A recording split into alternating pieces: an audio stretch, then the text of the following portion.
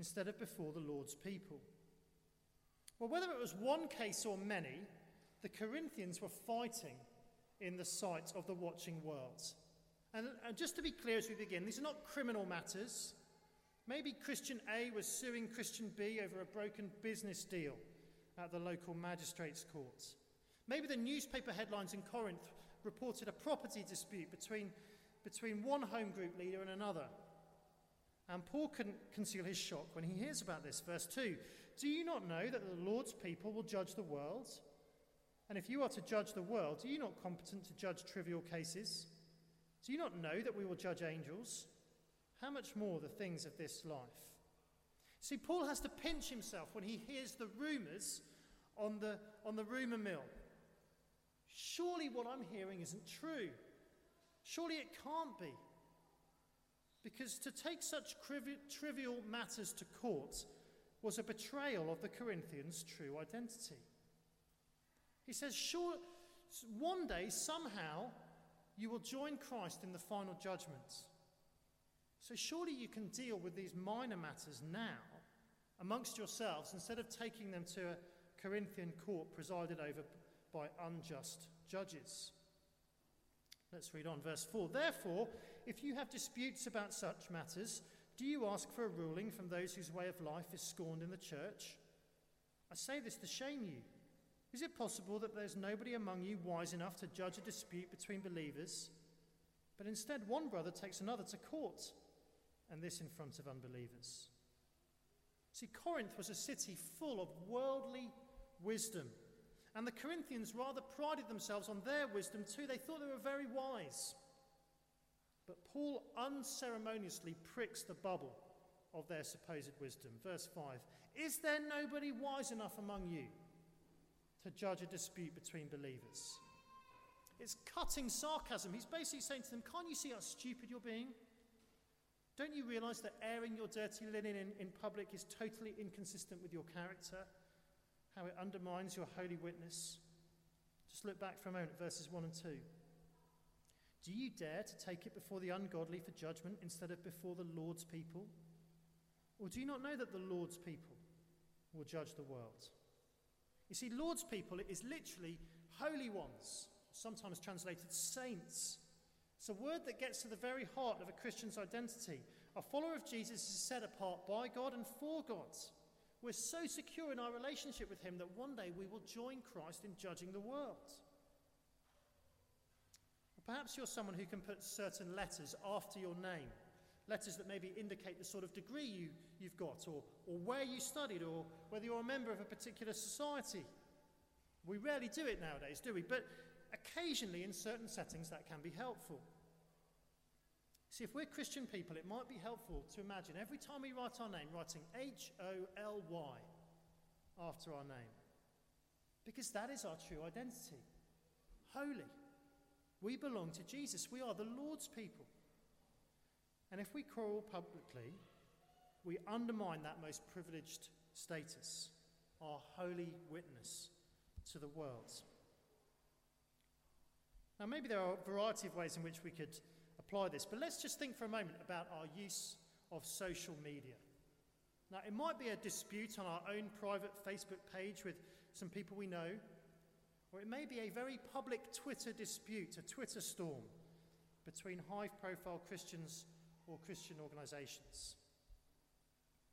Sadly, the latter seems to have happened in the aftermath of the report of the abuse committed by Jonathan Fletcher, the former vicar of Emmanuel Church in Wimbledon. And that tragic situation may have sprung straight into some of our minds as soon as we heard this reading. But let's be clear, this reading certainly does not suggest that we don't take a case like that to an external organisation or even to the police. Remember, the issues in Corinth are not criminal. Paul says they are trivial matters.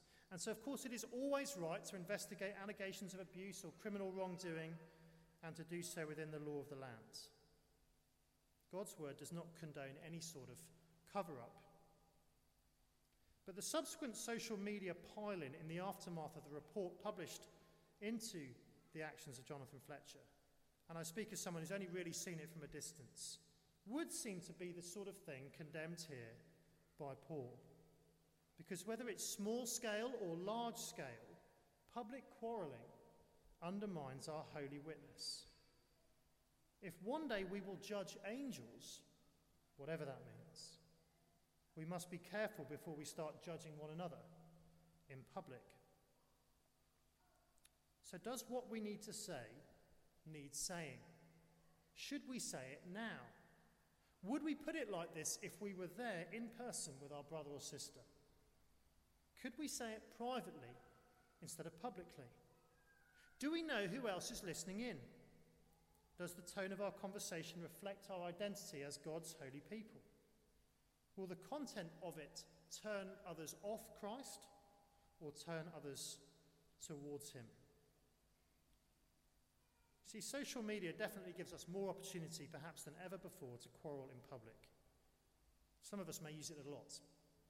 Some of us, of course, may hardly use it. But the same kind of lessons must apply in other areas of life too.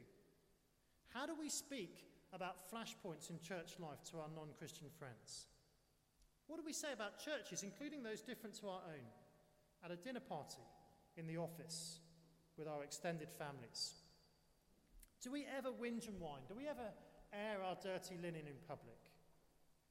If so, the Lord would ask us a searching question through these verses. Do you not know that you're acting out of character? That is not who you're supposed to be.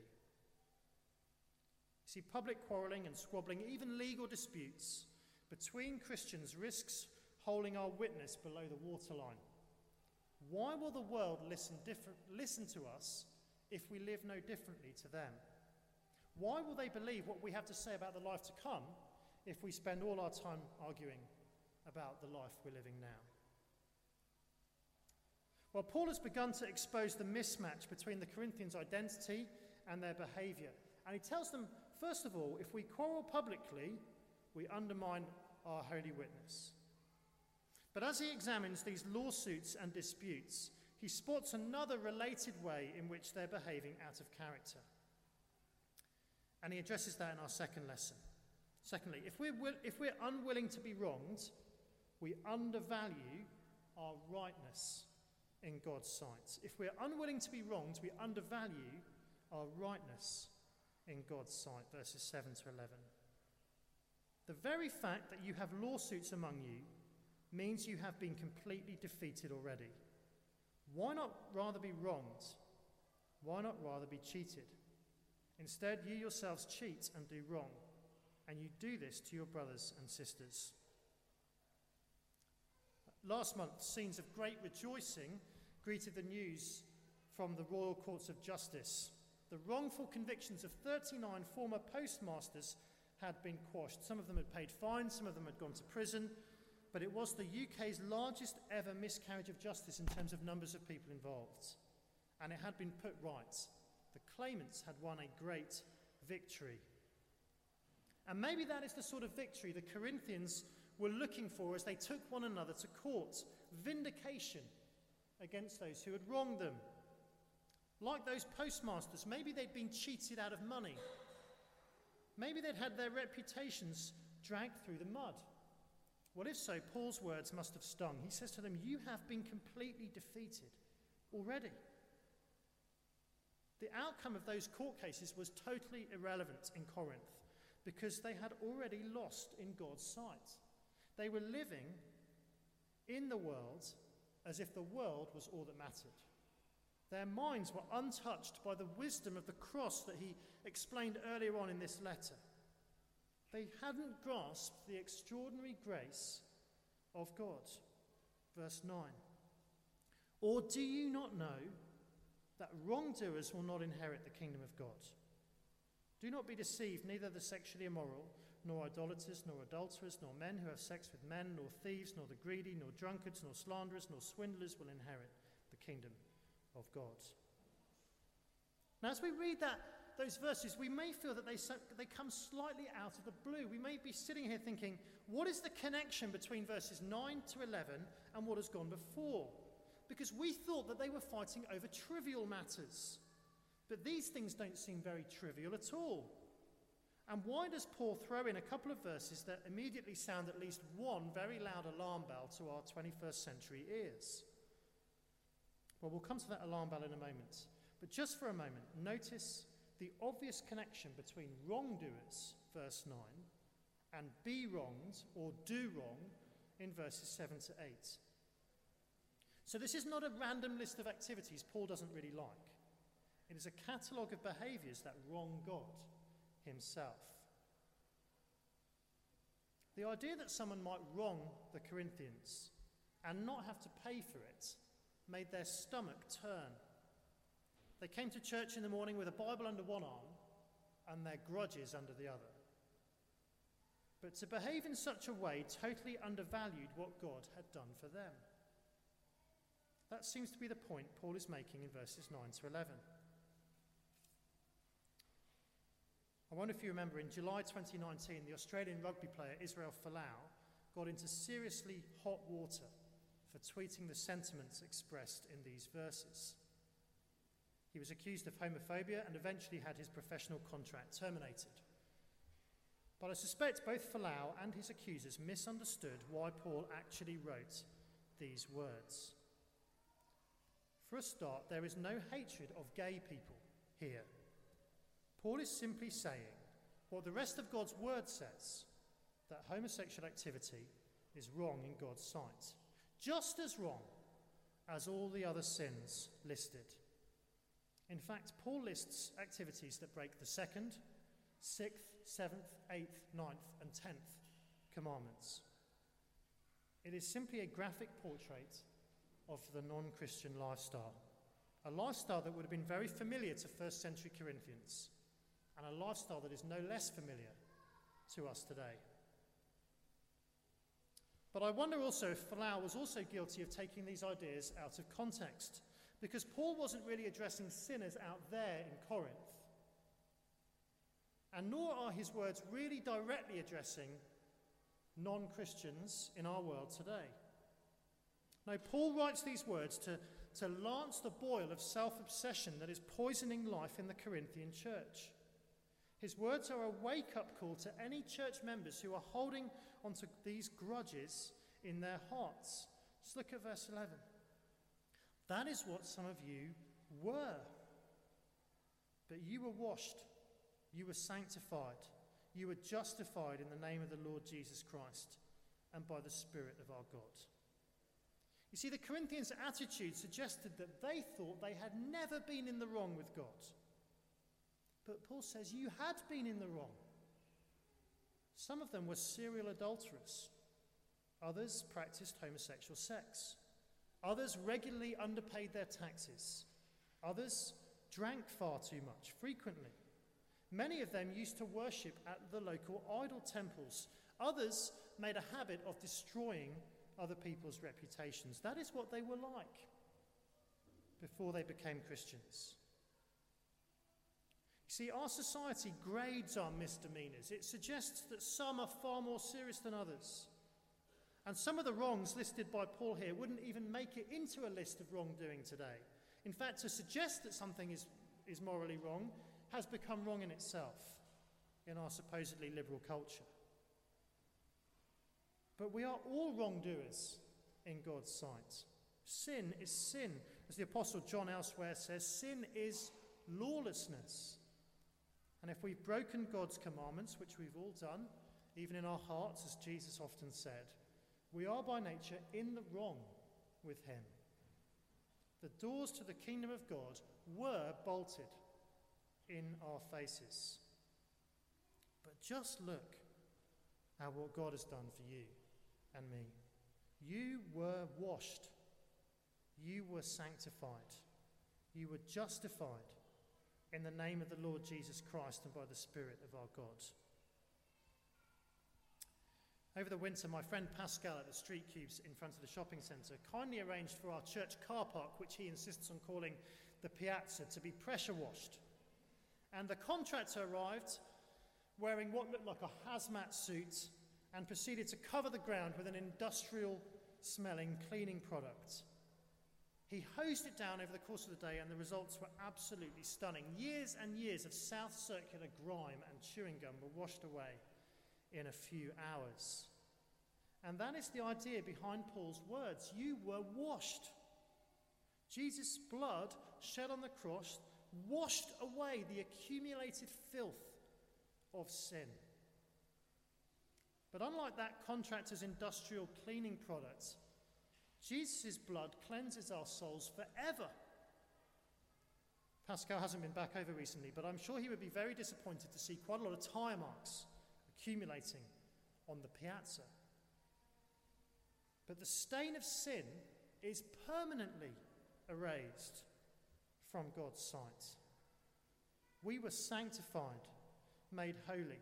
We were justified, set right with God, vindicated in the presence of the supreme judge of the universe. Like those postmasters at the Royal Courts of Justice, we have won a great victory. Not because we were victims of a terrible miscarriage of justice. We were guilty in God's sight, deserving of judgment, deserving to be excluded from the kingdom of God.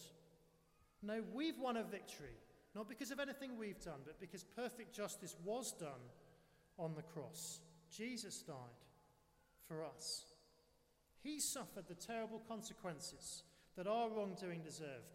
He was wronged to make us right. Isn't that the most brilliant news? Perhaps you're sitting here this morning and you read through verses 9 to 10, and it is a little bit like looking in a mirror. And you read it and you think, that was me. Not all those things, but some of those things. Memories you can't erase, consequences you can't alter, shame you can't cover up. It is a little bit like looking in a mirror, and you think some of that was me. And you think if the people sitting next to me could look into that mirror, I'm not sure I could ever look them in the eye again. But you see, God does not hold on to those memories. God can use those consequences for good. God has covered your shame with the blood of Jesus. And if God has so shown us the most wonderful grace, surely we can see how perverse it would be to be unwilling to be wronged by one another. Verse 7, why not rather be wronged? Why not rather be cheated?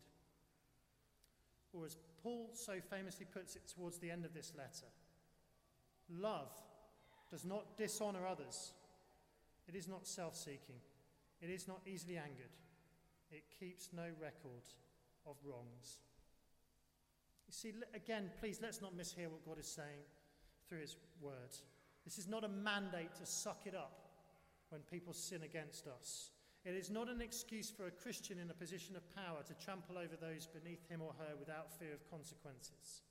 It is not suggesting we cover up sin in the name of some twisted misapplication of the gospel. You see, God is not in the business of whitewashing sins, but he is in the business of transforming sinners, transforming our hearts and minds and lives. See, just consider the lengths God went to make us right with himself. If he was prepared to do that, surely the Corinthians and you and I today can leave our grudges at the foot of the cross. I don't know where you feel the wrongs most committed against you. What feels very wrong to you might feel less wrong to someone else. We may be particularly sensitive towards some sort of behaviours, but barely notice others. The sensitivities of our friends may be entirely opposite to ours. Perhaps we weren't thanked for something we'd done. Maybe we were excluded from a conversation after church. Perhaps our views on a significant decision, we felt that they were ignored or not taken seriously enough. Someone maybe has said something offensive or insensitive. Were unreasonable expectations put upon us? Did someone's communication lack honesty or kindness? Was it a far more serious wrong that has left lasting scars in our life? Well, it is never pleasant to be wronged. Wrong is wrong. And sadly, we will often sometimes wrong each other, maybe unwittingly, sometimes even deliberately. But we must remember this: we were all wrongdoers in God's sight. The doors of the kingdom of God were bolted in our faces, but as we remember shortly at the Lord's table, Jesus' blood has washed all our sin away. And so we are right with God, and so we can be willing to be wronged by each other and to let our grudges go. If not, we may need to be prepared to hear the same warning that the Corinthians needed to hear. If we're unwilling to be wronged, we undervalue our rightness in God's sight. As I mentioned in the notices, I began to read this last week, Life Together by Bonhoeffer. And in the first chapter, he says that the Christian community is a divine reality, not a human ideal. And he warns us that as soon as we impose our own dreams of perfection upon the church, we risk becoming the destroyers of it. And it seems to me that that is the trap the Corinthians were falling into. But once we realise that God is the architect and the builder of the church, not us, then we can gladly live in his house together. This is what Bonhoeffer says.